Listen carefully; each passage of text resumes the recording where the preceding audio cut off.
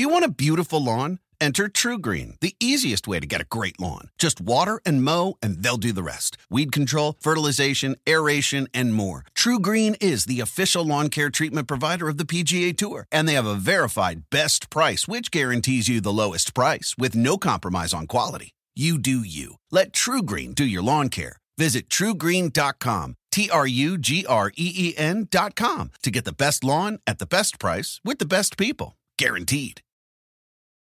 Life is a highway, and on it there will be many chicken sandwiches. But there's only one McCrispy. So go ahead and hit the turn signal if you know about this juicy gem of a detour.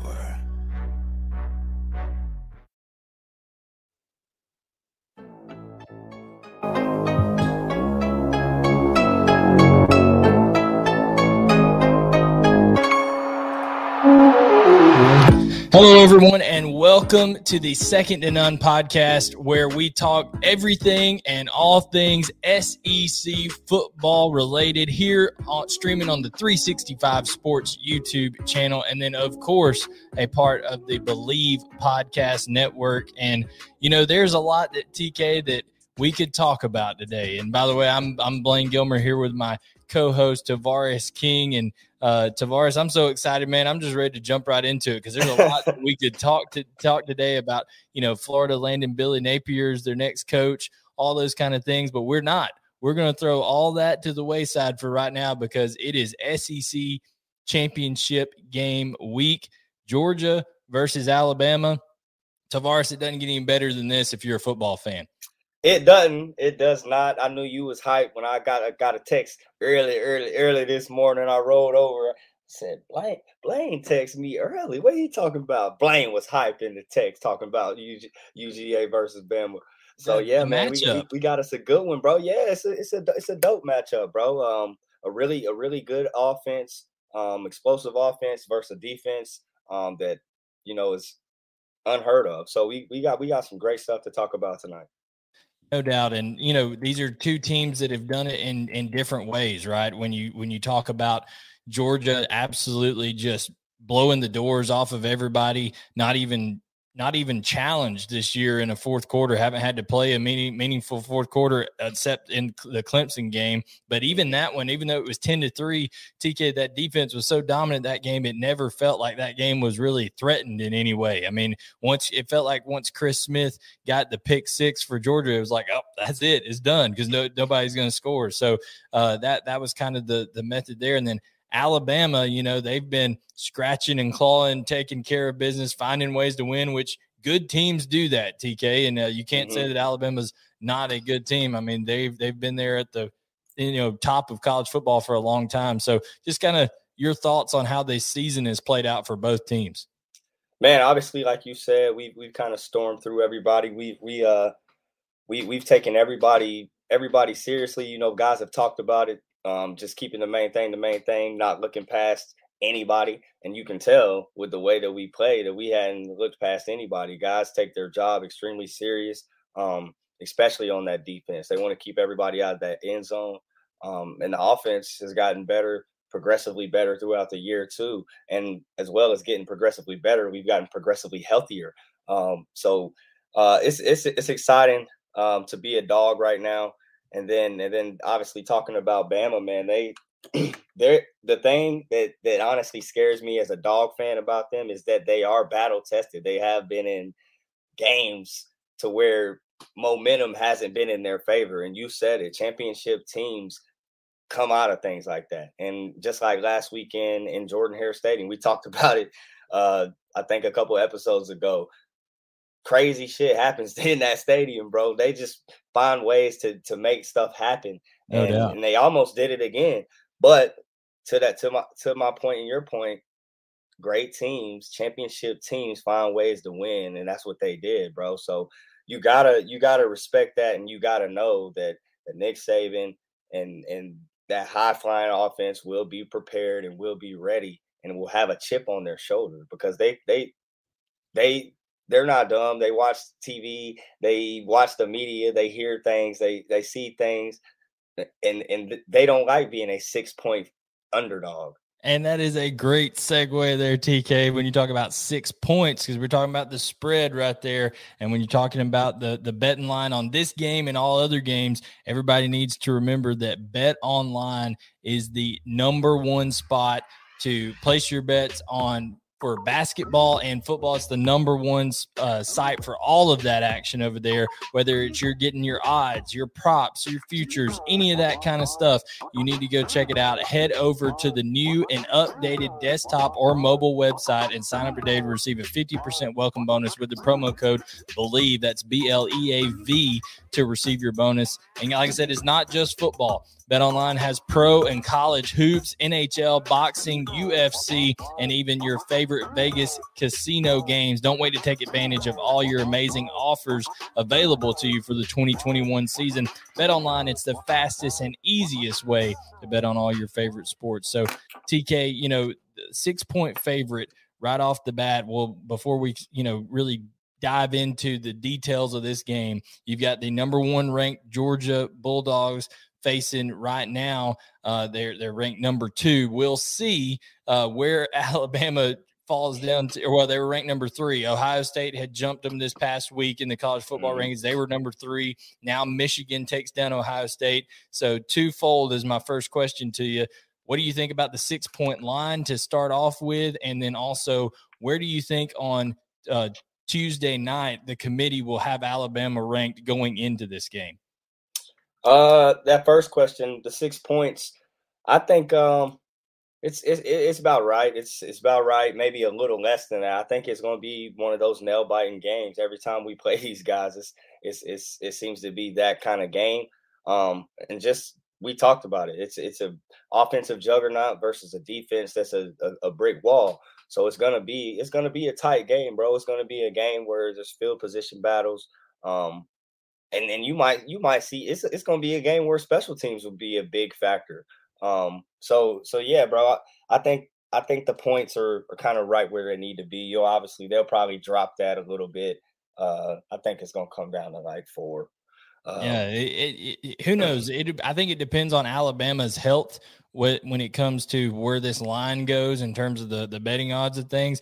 Man, if Brian Robinson Jr. went down with everybody said, "Oh, it's an ankle," but when I saw him, he was grabbing the back of his leg. I was like, "That's not an ankle." I was like, he's grabbing a hammy or something along those lines. And Nick Saban comes out today in his teleconference and confirms that it's a lower body muscle strain of some time. So, TK, Alabama came into the Iron Bowl with 2 healthy scholarship running backs in B-Rob and Trey Sanders, and now who has also been banged up, who's been fragile for his first couple of years through there, and now if he's the only back there, if B-Rob is hampered by a hamstring going to the SEC championship game, just as a former athlete who's played not only the SEC but the NFL.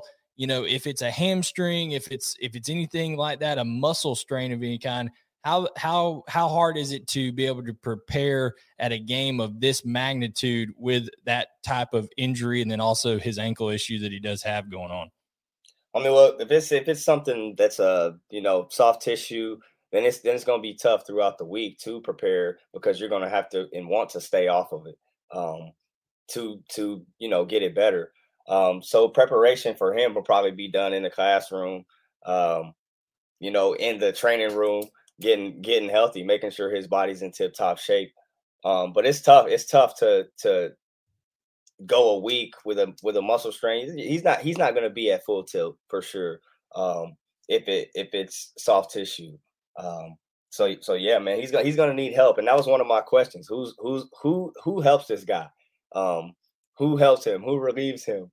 Because bro, he's kind of had to do it all for them on the ground. He had 30 touches in the Arkansas game. He was, on pace to do a lot, but he kept having to come out of the game against the Iron Bowl, just hampered here and there. They used Trey Sanders a little bit differently, split him out, throw him some screens, things of that nature, try to throw him the ball. So Alabama, if Trey Sanders is that guy, I think you'll see a lot more some creativity, and that's not a negative thing. I mean, you could see some things with Slade Bolden in the backfield. They use Christian Leary. They've moved him over. They're even working with different linebackers and things like that. Heck, with the way that Florida torched Georgia a couple years ago on wheel routes and stuff like that, they may line your guy Jameson Williams back up there and try to get him on, something creative like that. So who knows what Bill O'Brien and that sometimes invention, necessity is the mother of invention, right? When you have to do something, you come up with something creative. So I'm sure they will leave no stone unturned if Brian Robinson Jr. is unable to play or is hampered significantly in that game. But that's the injury side for Alabama. That the main concern there is right there at running back with Brian Robinson Jr. and then also Armour Davis, the corner, was unable to play this past game, and they had to go with Kool-Aid McKinstry, freshman over there. Kool-Aid stepped up and played well. Honestly, a lot of people believe that he played better than Josh Jobe over there. So, and that's kind of the injury deal. So is Armour Davis and B-Rob, or will they be able to play for Alabama? That's kind of the question there on the injury front before we get into the numbers and the X's and O's and all that for Alabama. And then on Georgia for the injury front, I was at the Georgia Tech game. I was covering that game, and I saw both Kendall Milton and Chris Smith warming up before that game, TK. Of course, Chris Smith, he got moved to down to star in the Tennessee game, replacing Latavius Brini, and they put Dan Jackson at safety. And I would imagine I like me some Dan Jackson, boy. No doubt. Dirty Dan Jackson is able to run and hit. Also, Alabama has a great safety over there, and Helms over there. He was hitting some people DeMarco, over there. My fault. Yeah, DeMarco Helms. He was over there hitting some people in that game yesterday. So I think the safety position is somebody that Georgia and Alabama both have really hard hitting safeties over there. But here's the question for Georgia when it comes to coverage underneath, right? When Chris Smith goes down and plays that star position, it allows Georgia to be much better in man-to-man coverage in the slot, on inside receivers, on tight ends, things like that. But he was not moving very well with that knee. I mean, he looked still very, very gimpy, was moving very gingerly on that knee. And Kendall Milton still didn't look quite ready either. He was looking much better than Chris Smith. They're in hopes of getting both of those guys back this game, Georgia is. But TK, if Chris Smith cannot go and Georgia has to use Latavius Brini there, Latavius he's a good run stopper. He does some great things on the edge, but he's had some struggles in pass coverage this year. Yeah, he definitely has. And I think a good chunk of that has to do with communicating and just understanding what's going on. He flies around, bro. When you play fast, you're going to make mistakes. And he's one of those guys he's a see ball, hit ball kind of guy. So things like play action do kind of sneak in on him. So yeah, I mean, I have all the trust in the world in him. One thing that we have that they don't have is guys that create havoc and make it easy for our nickels and our corners to make plays. So hopefully, we're doing what we have to do up front and like we have all year. And well, in terms of the numbers, right? I mean, they've got a dude over there in Will Anderson who's at 13 sacks on the year, and he's definitely able to create.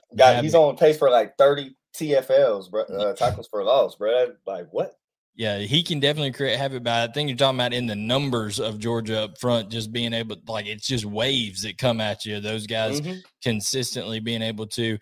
Saw a clip of, for those that don't know, Jordan Yates was the quarterback for Georgia Tech. He's a guy who can really run. I mean, a dual threat type guy. He's a legit 4-5 type quarterback, and he, dropped back. Georgia sent 3. They put Trevon Walker at the nose and dropped Trevon back just to be a spy, right? He really didn't rush. And once Yates took off towards the left flat out there, Trevon disengaged from his blocker and ran him down over there in the flat. And that is a guy running at 200 or close to 300 pounds. He's covered kickoffs in his past, and they're able to use him creatively like that. I think as crafty, and make no bones about it, I'm coming out right now and saying Bryce Young is the best player in the country, in my opinion. He's the Heisman. You should give Bryce Young the Heisman, regardless of how he does in this game versus Georgia. You should give him the Heisman right now, because without Bryce Young, Alabama has 3-4 losses this season. I mean, the way that they've played, they've not been consistent enough, and he has bailed out that offensive line time and time again.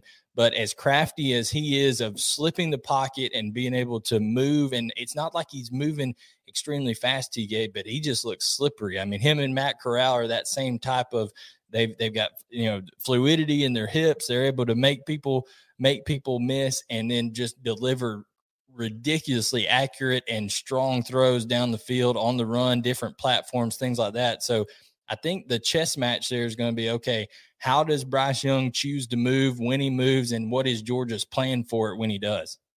Yeah, 100%. He is special, bro. His pocket presence is crazy to be so young. Moving in the pocket, always constantly keeping his eyes downfield. You see multiple times where he escapes the pocket and extends the play, and then they launch one downfield. So I mean, he's a really special player. So I think that is a key to the game, is us hitting home and getting to him, and not just getting to him, bro, like hitting him. Because Auburn did, because there isn't, oh God, yeah, no, he's another guy that's probably gonna be in the training room banged up, hurting, because Auburn hit home, bro. They didn't 7 sacks, I think it was. It was times they didn't even blitz and they hit home. So he's definitely banged up, but I think for a key for Georgia in this game is going to be to hit him, because there is no Jalen Hurts to come in. Yeah, you saw what happened with dude buddy old Bear Bryant's grandson when Paul Tyson, when they had the bad snap on the field goal.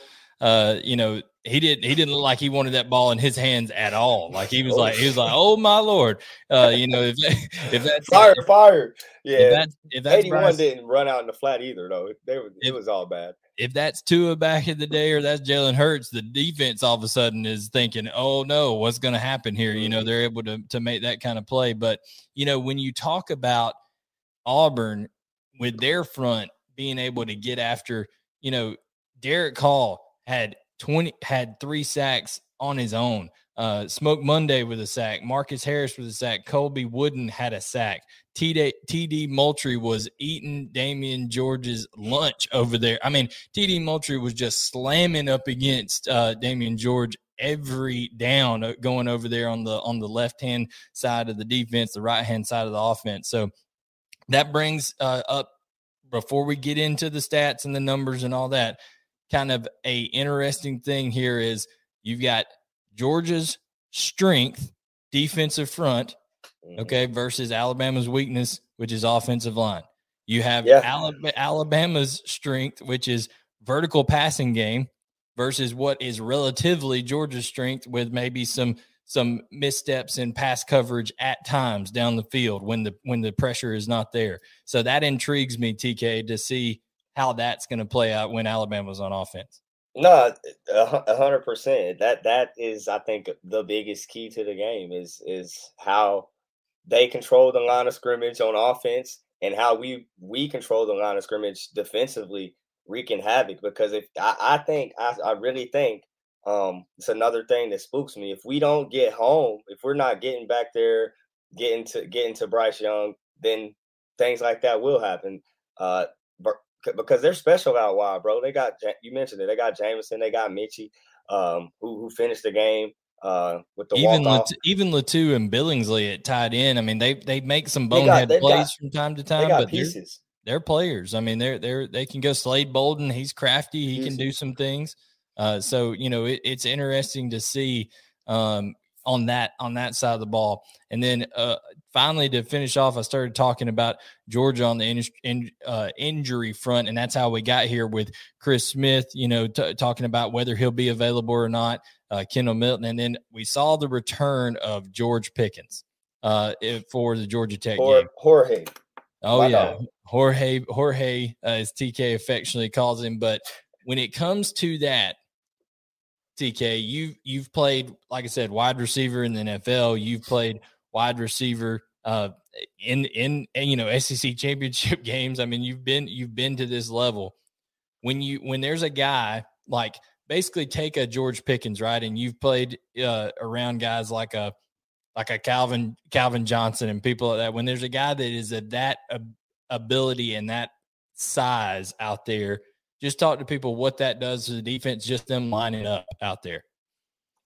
A lot. I mean, everybody knows how special George Pickens is as an athlete, as a receiver. So it's not like, again, Nick Saban is a extremely smart man. He understands that if George Pickens is out there, that he's a threat. He can do some damage. So defensively, you're going to have to put a guy over top of him. You're going to have to put a safety over top of him. You might have to play a cloud coverage, a cover 2 man or something like that. So just adding that guy to a part of the field kind of takes away 2 people in a sense. So it's getting a guy like him back is huge for Georgia's offense for sure. It opens up. I feel like it opens up the playbook from a standpoint of that. It's going to take people out of position. It's going to open up things for a Brock Bowers, who's a beast. Big O. Bro, did you see how Brockhavius take off on him, bro? Well, I work with Brent Rollins, who covers things for PFF and also works with us at UGAsports.com. And he did a still shot on the TV where when Brock catches the slant right there were 6 guys deeper in the field than he was. 6 guys, and he split all 6 of them and took it 74 yards for the TD. So he's a pretty special player for sure. So now, TK, let's go ahead and dive deeper into this matchup by the numbers here. And we see the 12-0, 8-0 in the SEC Georgia Bulldogs facing the 11-1, 7-1. The only loss being that loss to Texas A&M at College Station. Points per game, TK, Alabama's 5th in the country. Georgia is 6th in the country in terms of putting up points per game, 42.7 to 40.7. But there is a major disparity there when it comes to the opponent's point per game. TK, Georgia is averaging, and this is with throwing a pick 6 in the UAB game. So that wasn't even really on the defense. 6.9 points per game through 12 games. That is the lowest in a long time. Alabama allowing 19.9 points per game. They allowed 35 to Arkansas and 22 to Auburn in their last 2 games. You see the yards per game, Alabama, they're going to put up those yards, TK, almost averaging 500 yards per contest. And then the yards allowed per game, you got 230 for Georgia, 292. Anything kind of just stick out to you right off the bat when you look on the surface here in terms of Georgia and Alabama, in terms of just the surface level stats here? Yeah, obviously, I mean, that just the opponent's points per game, you look at that and it kind of definitely jumps out. We played some of the same folks, and they've done some damage to those guys and have done nothing on us. So that does kind of make you raise your eyebrows a little bit. But you said it, these dudes score points. They score a crap ton of points, bro. They're explosive, and that's how they score their points. Explosive, big plays. And we haven't seen that. So again, it's going to be interesting. It's going to be interesting from that standpoint. We haven't seen an offense of this caliber. Oh yeah, there's no doubt. When I love how on Twitter and all this stuff, people say, or they'll call into the Fine Bomb show or whatever, and they'll say Georgia hadn't played an offense all year. Well, guess what? Alabama hasn't played a defense with one scintilla of the amount of talent or team chemistry as Georgia's either. So it is going to be and I agree, Georgia has faced nowhere even close to an offense as dynamic. Now, Tennessee's offense is explosive. There's an explosive and as fast paced as anybody. Right. The way they play is different. So, yeah. And I will say, when Auburn had Bo Nix, that offense was a lot more dangerous than it was the offense that Alabama faced last week with TJ Finley at quarterback. Bo Nix would have beat them. They would have got beat last week. But Bo Nix, if Bo Nix is in that Iron Bowl yesterday, that's a bad outcome for Alabama, in my opinion. But who knows? It could have turned out differently, because Bo giveth and he taketh away, right? You know what I'm saying? Like, Bo will scramble around and throw a touchdown pass, but Bo also got them little bitty Burger King hands you talked about, let it slip out of the back of his hands and go, for a scoop and score like Texas A&M over there. So we'll see what happens in terms of that. But we're diving a little bit deeper into here. Common opponents, TK. You mentioned this. This has been something that's been made a big deal out of, and for some reason it hadn't saved there. I tried to change it to Tennessee. I know Georgia only beat Tennessee 41-17, not 41-7, so forgive me for that typo there on the screen. But Arkansas, both teams played them. Georgia early on in the year when Arkansas was a top 10 team. I think they were number 8 in the country, and they absolutely stonewalled them at home 37-0. Alabama got to play an Arkansas team that was ranked in the top 25. Also, they played them at home. They survived 42-35, where, preventing Arkansas from getting an onside kick with it for a chance to try to tie it there at the end of the game. Auburn, 34-10. Georgia goes to Auburn, wins 34-10 with Bo Nix. Then, Alabama in the Iron Bowl, 4 overtimes yesterday. Everybody saw it, 24-22. TK, I know it's a rivalry game in terms of the Iron Bowl, and it's one of the most hate-filled rivalries in all the country. It's a special spectacle, a special game, special environment. But how concerned do you think, if truth be told, I know Nick Saban was smiling and doing his, dancing with Miss Terry behind the scenes and all that kind of stuff afterwards. But how concerned do you think the Alabama coaching staff is today after they've reviewed that film and knowing what they have lying ahead of them? Man, I think they got to be pretty concerned. Especially on the offensive side of the ball. That offensive line looked extremely leaky yesterday. 7 sacks. Yeah, and this Georgia, this is not that.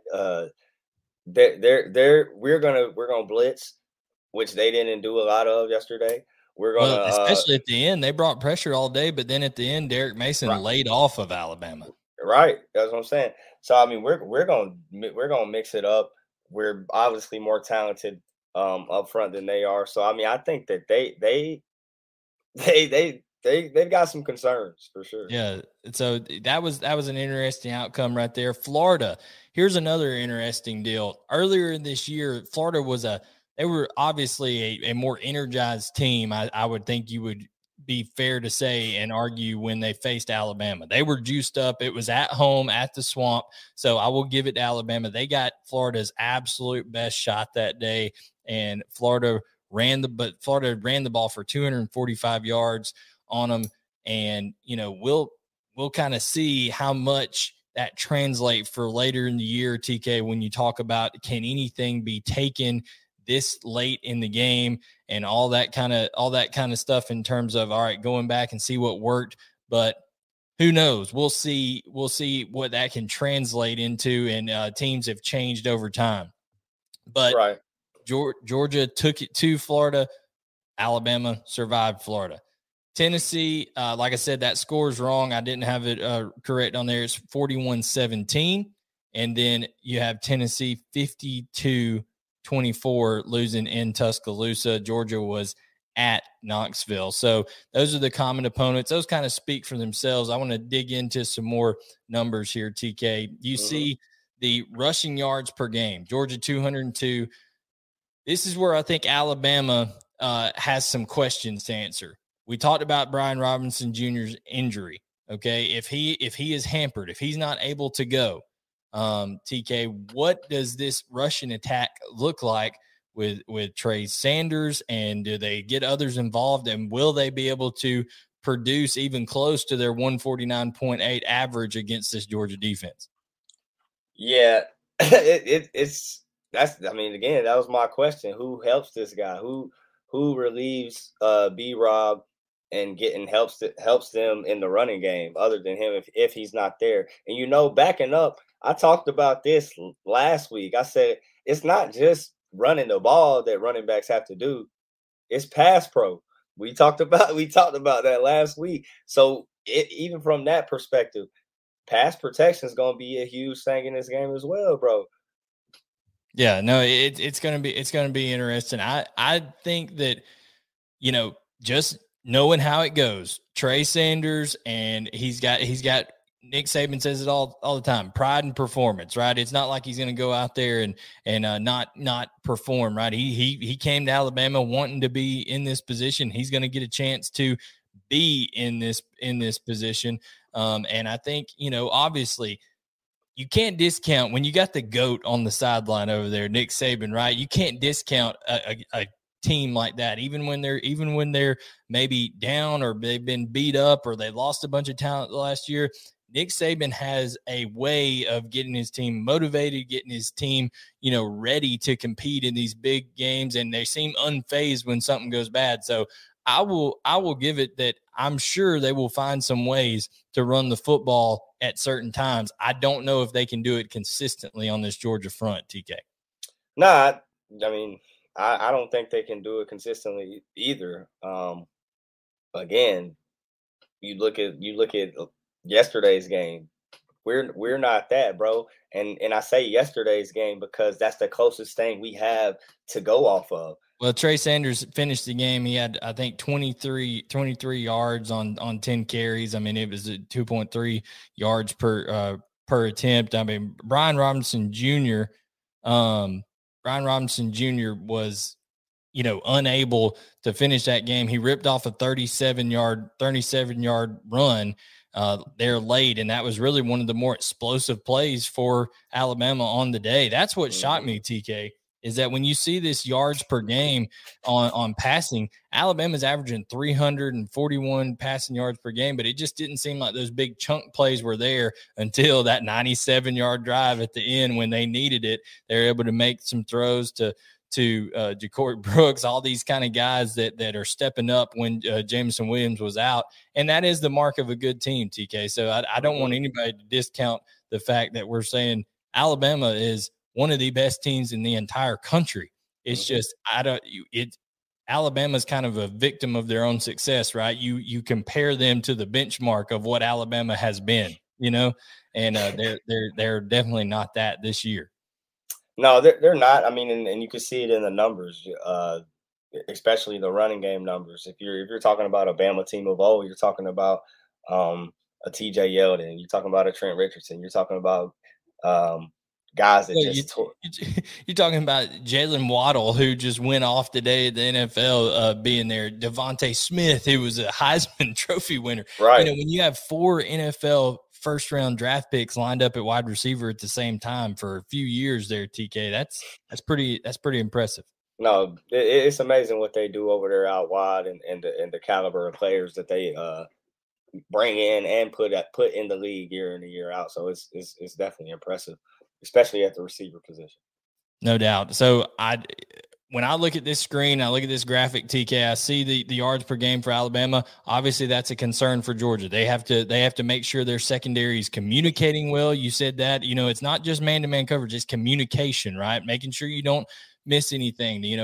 John Mechie blew that game open in the second half last year. Georgia led at halftime, and then John Mechie goes off, they get crossed up on a little switch route and he burns them deep. And then it was curtains after that. It was over with. Alabama wins that game. That's what Georgia must prevent if they want to win this game.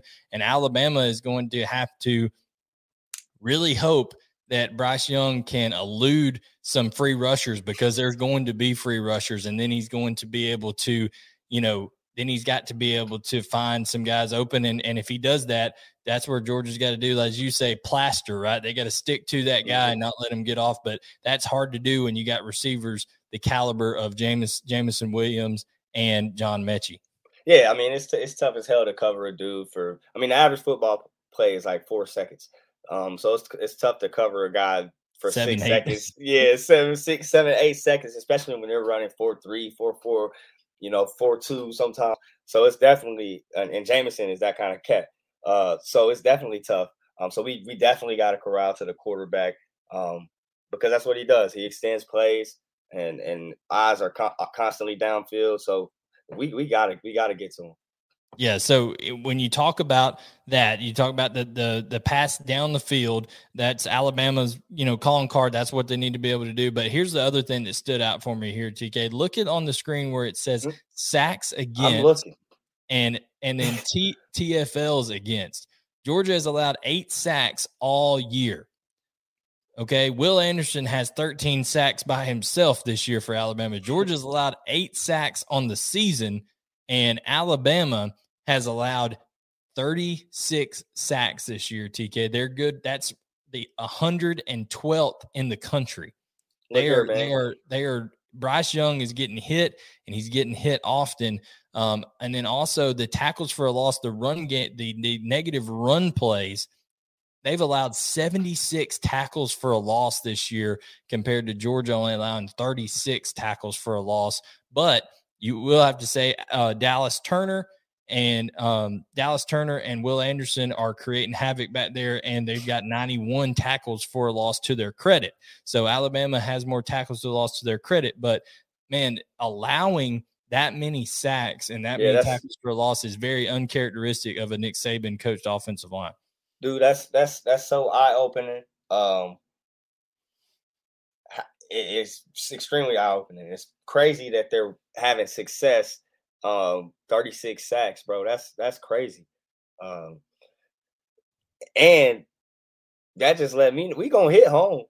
Yeah, I think Georgia will definitely get multiple sacks this game. My question is, what's the over/under on Bryce Young's pass attempts? Right, if Bryce Young has to attempt, let's see how many he attempted yesterday. He attempted 51 passes to beat Auburn in 4 overtimes yesterday, TK. That tells me that they're not going to be able to run the ball consistently. They're just not.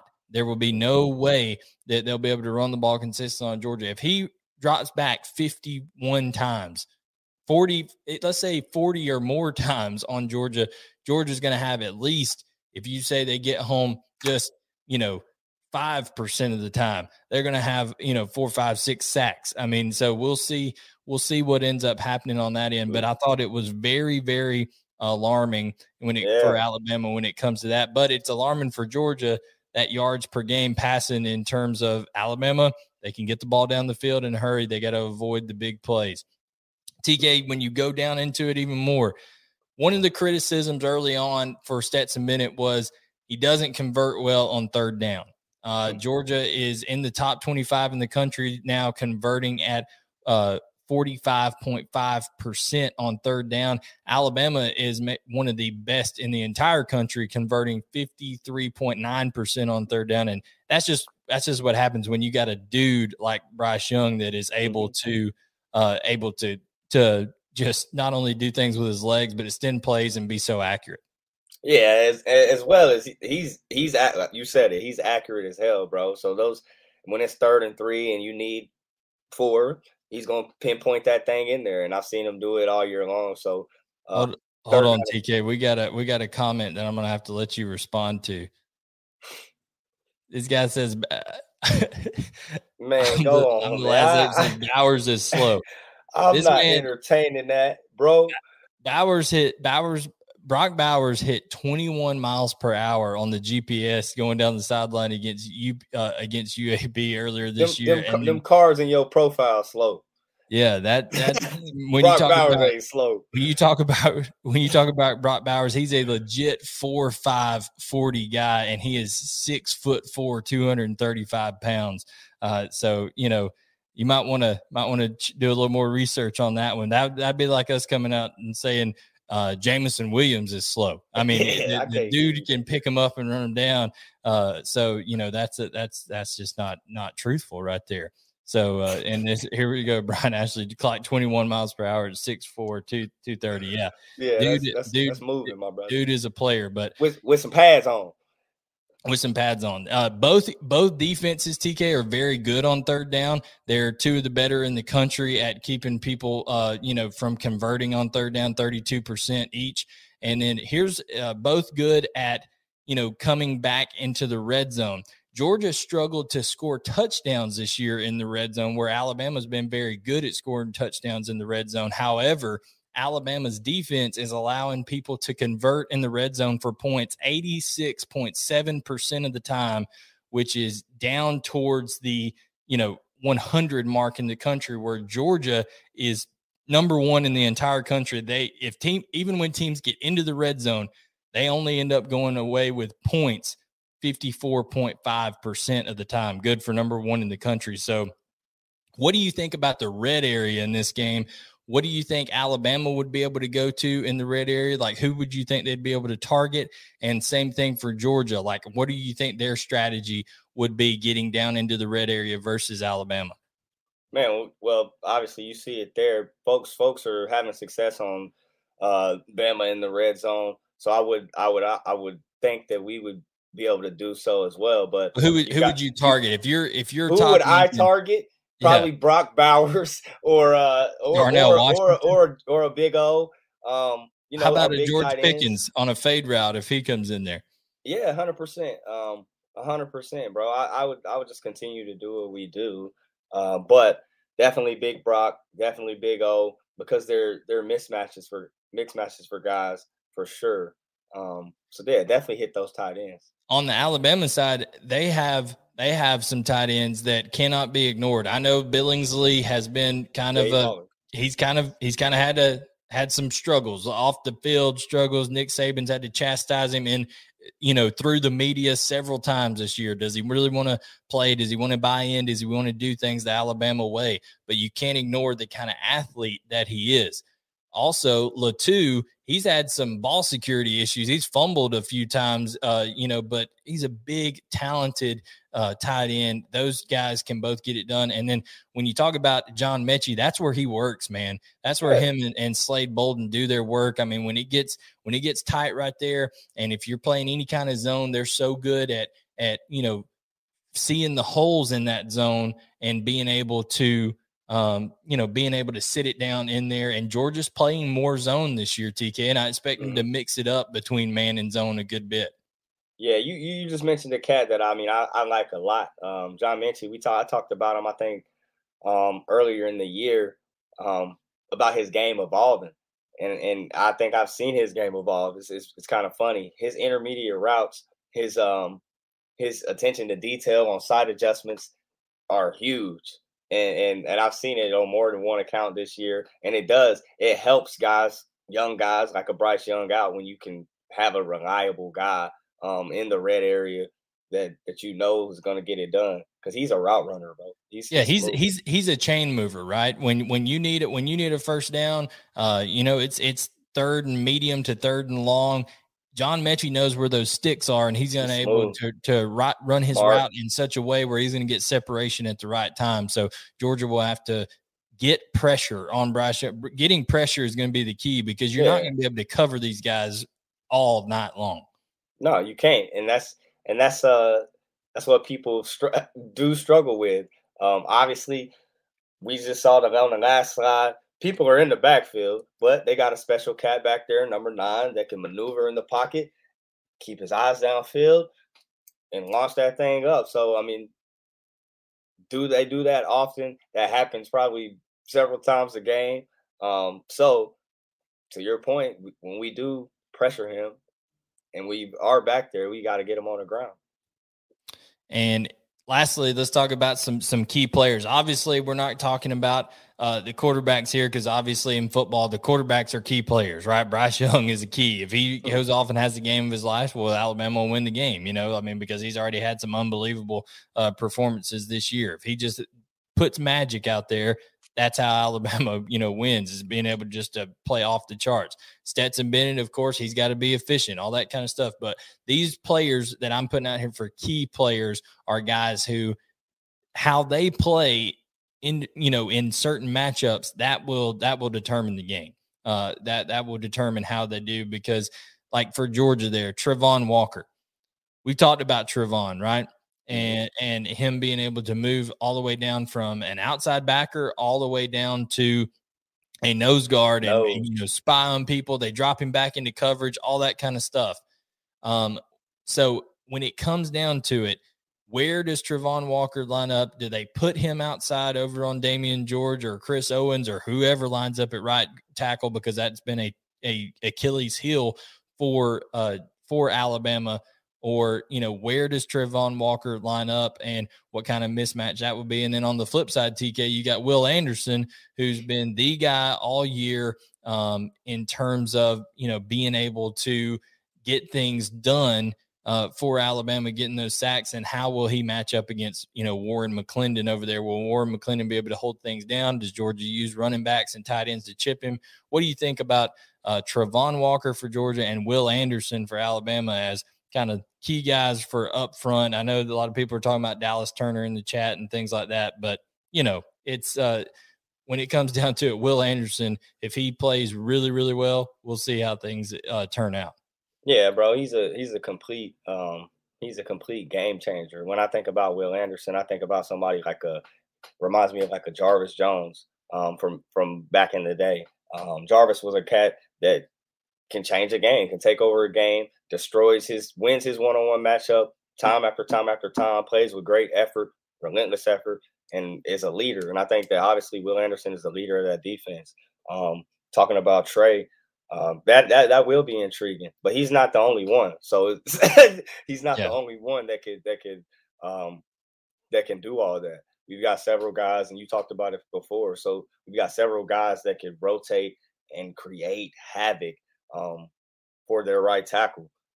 So it could be a rough outing for that kid, Yeah, it's going to be interesting to see how many plays that because Will Anderson, I mean, when he's on the field, his hair's on fire. I mean, he is the heart and soul of that team. He plays with so much, but you can't just go down after down after down. They've got to rotate in there. So what will the rotation be like? Will Dallas Turner be able to step up on the other side and continue to make plays? He's done great as a freshman. Mm-hmm. That was a big recruit. Yeah. Nice. Henry To'oTo'o is good at run stopping. He cannot cover anybody to save his life. Yeah, and that was something I said earlier in the year, bro, is that they struggle on the second level covering. So and they still do. So it'll be great.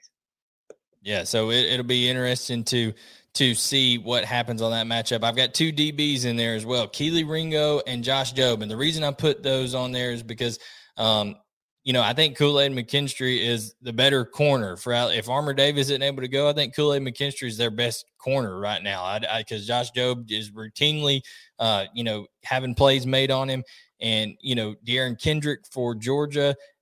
He's played in games this magnitude. TK, he's played on teams that have beaten Alabama in national championship games, right? I mean, he's that kind of guy that transferred from Clemson over, so he's used to playing games this magnitude. I'm interested to see, okay, when it comes down to it, and you've got John Mechie or Jameson Williams on Kelee Ringo, guy who is for all intents and purposes a freshman because of not getting to play his first year because of a shoulder injury. How does he hold up? There's been times this year where Kelee Ringo has been called for pass interference penalties. He hadn't had touchdowns scored on him, but he's been called for pass interference because he's been beat deep and he just tackles the guy to prevent it from being a touchdown. Bro, that's funny when DBs do stuff like that. But bro, that's one of my keys to the game is make plays out wide. We're gonna have to make plays out wide defensively. That's something that we're gonna have to do. Jameson Williams is top tier. He's special. Yeah. So we got to figure out ways to slow him down. And Kelee Ringo can play the way that he's been playing. I feel like he can have success, but that's a matchup that I am intrigued in. Obviously, receiver DB matchup, and we'll do different things too. So it's not like it'll just be one-on-one coverage out there. They'll be running ones. he'll drop back and play some zone. But there's going to be opportunities to make plays on the ball in the air. So we need to be there when those opportunities are there. We need to be right there on them. So hopefully Keely plays well like he's been doing, and we don't have to tackle anybody.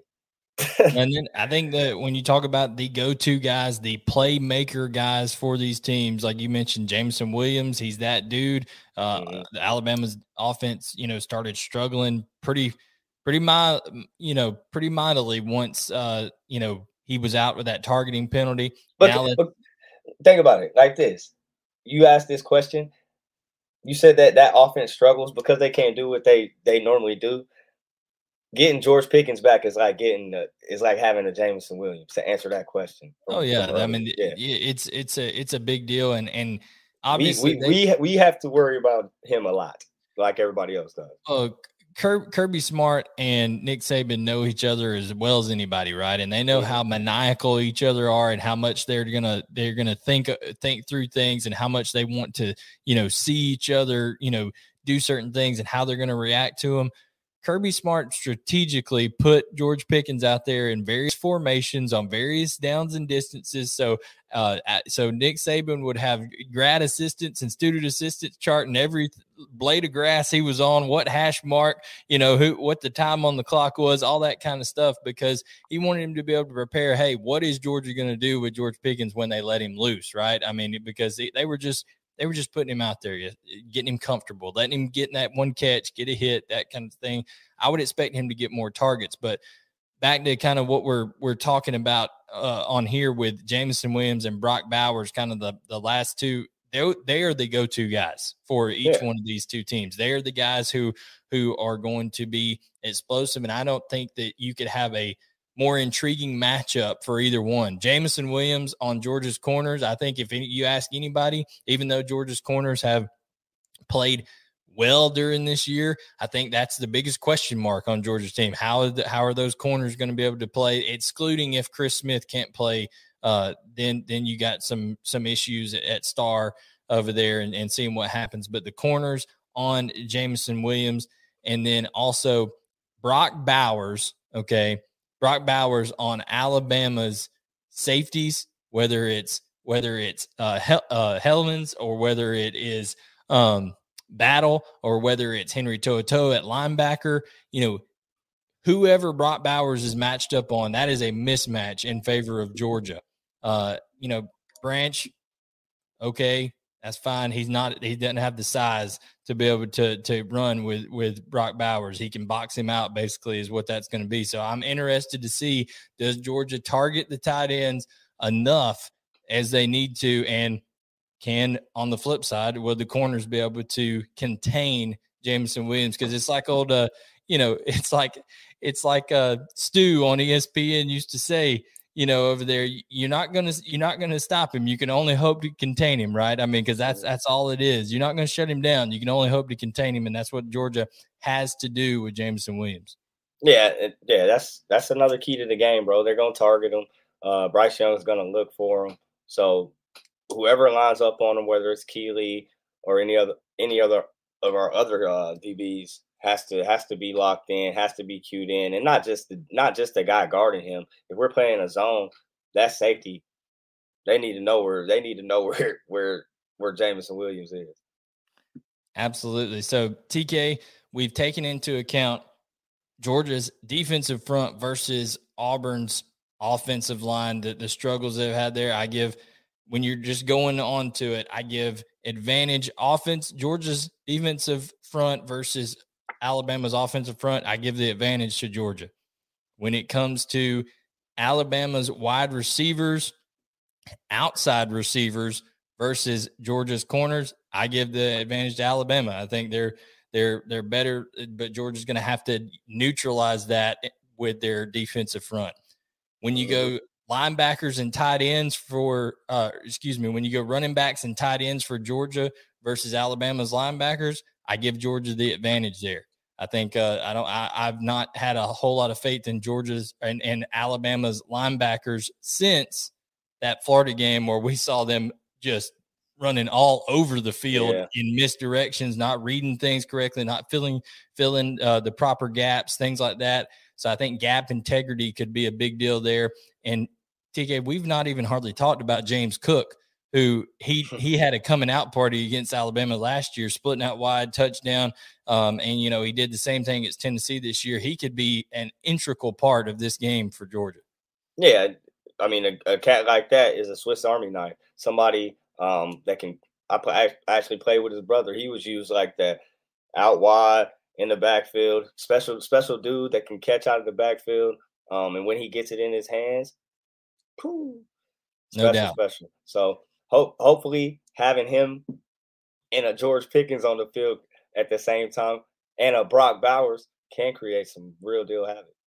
Now, at the same time, I said I would give Georgia's defensive front versus Alabama's offensive front. I'd give Georgia the advantage. I give Alabama's defensive front versus Georgia's offensive front. I give them the advantage with Will Anderson and with Dallas Turner. I mean, Georgia's going to have to find some creative ways to make sure those guys get blocked up, because that I think that is the strong suit of Alabama's teams. This year is that defensive front, the pressure by Will Anderson. I think the pressure by Dallas Turner, who's a phenomenal prospect. They're able to do a lot of things up front, and it's going to be interesting to see how Georgia's offensive line holds up. Even though they've only allowed 8 sacks this year, TK, a lot of that, the reason they haven't allowed more sacks is because Stetson has eluded pressure, he's ran, and he's thrown the ball away when he's needed to. So that's been the interesting thing there.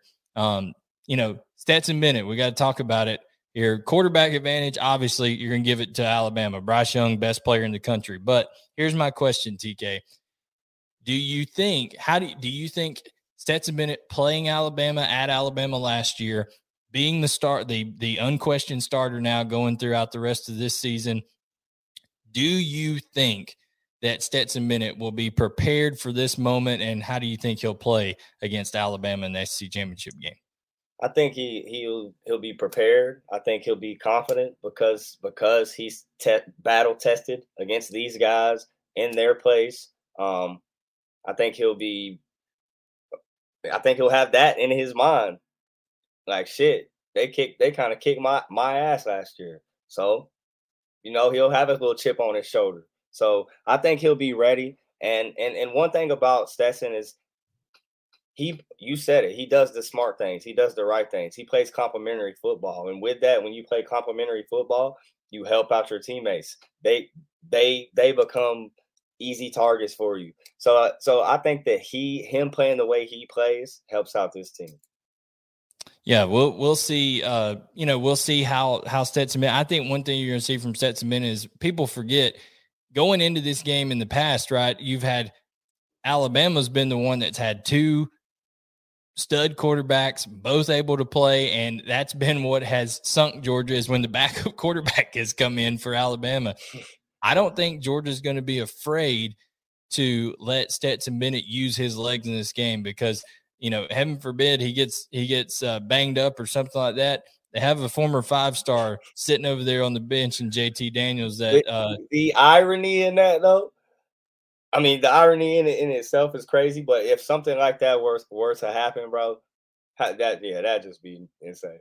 It would be insane, but we hope everybody in this game goes injury free and is able to make it through it 100%. I want to see everybody. I want to see Brian Robinson Jr. at full strength. I want to see George Pickens at full strength. I want to see best on best. Man. We want to see these 2 titans of the SEC over the last 5-6 years be able to go at it. And this is what the trilogy, right? I mean, this is rematch number 3 since Kirby's been there. So we'll see if third time is a charm no, it's not the rematch. They played, this is the 4th time because the third time was last year. So this is rematch number 4. Kirby 0-3 against Saban, but has had the lead at halftime at all 3 games. So can Georgia finish? They're going to, starting fast is something that Kirby Smart mentioned that he's been preaching to his team all year, and they've done so. The games have been out of reach at halftime against every team that they've played this year, except the Kentucky game pretty much, and Clemson. The Kentucky game was 14-10, I think. Clemson was either 0-0 or 3-3, something along those lines at halftime. But it'll be interesting to see where this one is come halftime. We'll find out about 6 o'clock on Saturday night with all the TV shortages, timeouts. I know it's going to be a 4.5 hour game with all that kind of stuff. It'll drag on forever. Some big money being thrown down on those advertisements, TK. So cheddar, they're going to get big cheddar. Yeah, they're going to get those in. So without further ado here, we've talked about the matchups. We've talked about, who has the advantage over who in the position groups and things like that. It is a 6-point Georgia's getting 6 points right here. They're a 6-point favorite. So what is your score prediction? Who do you think covers, and who's going to be the SEC champion, and who's going to be moving on to the playoffs? Yeah, it's going to be a really good game, bro. Again, like I said at the beginning, I think it's going to be a nail biter. My keys to victory for Georgia would be getting pressure. You're going to have to get pressure. You're going to have to, wreak havoc, and then run the ball. Obviously, we talked about Florida having success with running the ball. And then I said it, make plays out wide defensively and offensively, but more so, we're gonna have to make plays defensively if we're gonna win this game. And then for Bama, they got to control the line of scrimmage on the offense. If they don't do that, bro, it's a wrap. Plain and simple, it's a wrap. And then they gotta have explosive plays. That's how they win games all year. That's what they do. And if they're able to do that on us, then it could get scary. So yeah, with that, I think TK. What is it? I think we get it done, man. I think we get it done in a really close one. Another really good game. I think we come out on top 28-24. 28-24 Georgia. So TK is going to take Alabama to cover. He's taking Georgia to win outright. Here's my thinking on this. And listen, Nick Saban's coach teams, you never, ever, and I can assure you Kirby Smart and that Georgia team, nobody will be overlooking any part of that team, whether it's John Mechie, whether it's Jameson Williams, whether it's, Will Anderson, whether it's, Dallas Turner, whether it's, Helms or Battle. I mean, even Josh Jobe, none of these guys, they're not going to overlook anybody. They're not going to take anything for granted. But having said this, Alabama's backs are against the wall. They're going to come out fighting. I expect it to be a tight game going forward. But here's what I do think. I think people cannot overstate how physical the last two contests that Alabama has played have been with Arkansas and Auburn. I think that takes a toll on your body. These are human beings, Georgia has been able to Georgia's been able to kind of rest up and quite honestly prepare for Alabama without having to prepare for Charleston Southern and without having to prepare for Georgia Tech. They've been able to work basically on Alabama the last 2 weeks. I think that preparation, that amount of being fresh, has an impact. I think Georgia pulls away in this one at the end. I'm going to take Georgia to win this one 34-21 in the SEC championship game. And I think Georgia moves on. Number 1 seed, Alabama will be out of the playoff picture entirely for the, first time since the 2019 season, I guess. So a couple of years over there, but it seems like they're in it right there every year. Of course, it's a shocking development when they're not. Ohio State already out. Clemson's out. I think Alabama will be the next, blue blood perennial power to be bounced from the playoff picture. And I think that happens on Saturday from Georgia, like I said, 34-21. So we've broken down this game about, 10 ways to Sunday, TK.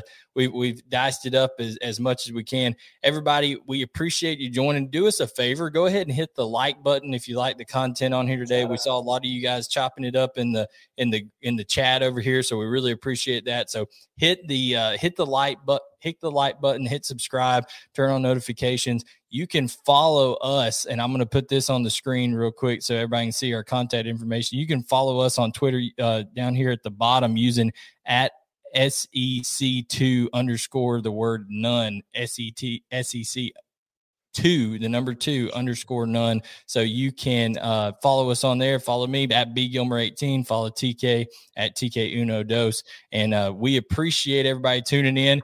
We may come at you with a little special bonus episode, maybe a guest later this week on here. But we come to you every week. Next week after this game, next Sunday night, we'll be reacting to this game. We'll be talking about the new hires. I know Billy Napier got hired by Florida, but that ain't the concern this week. You got a big one there in the bin. So for Tavares King, I am Blaine Gilmer, and we will catch you next time on the Second to None podcast.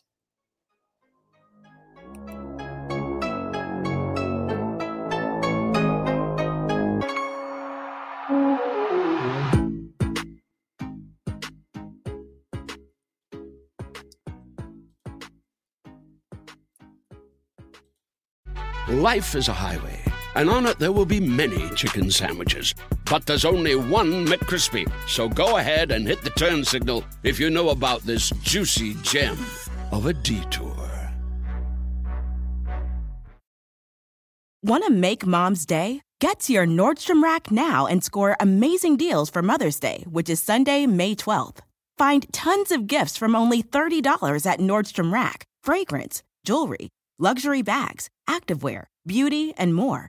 Save on Kate Spade New York, Stuart Weitzman, and Ted Baker London.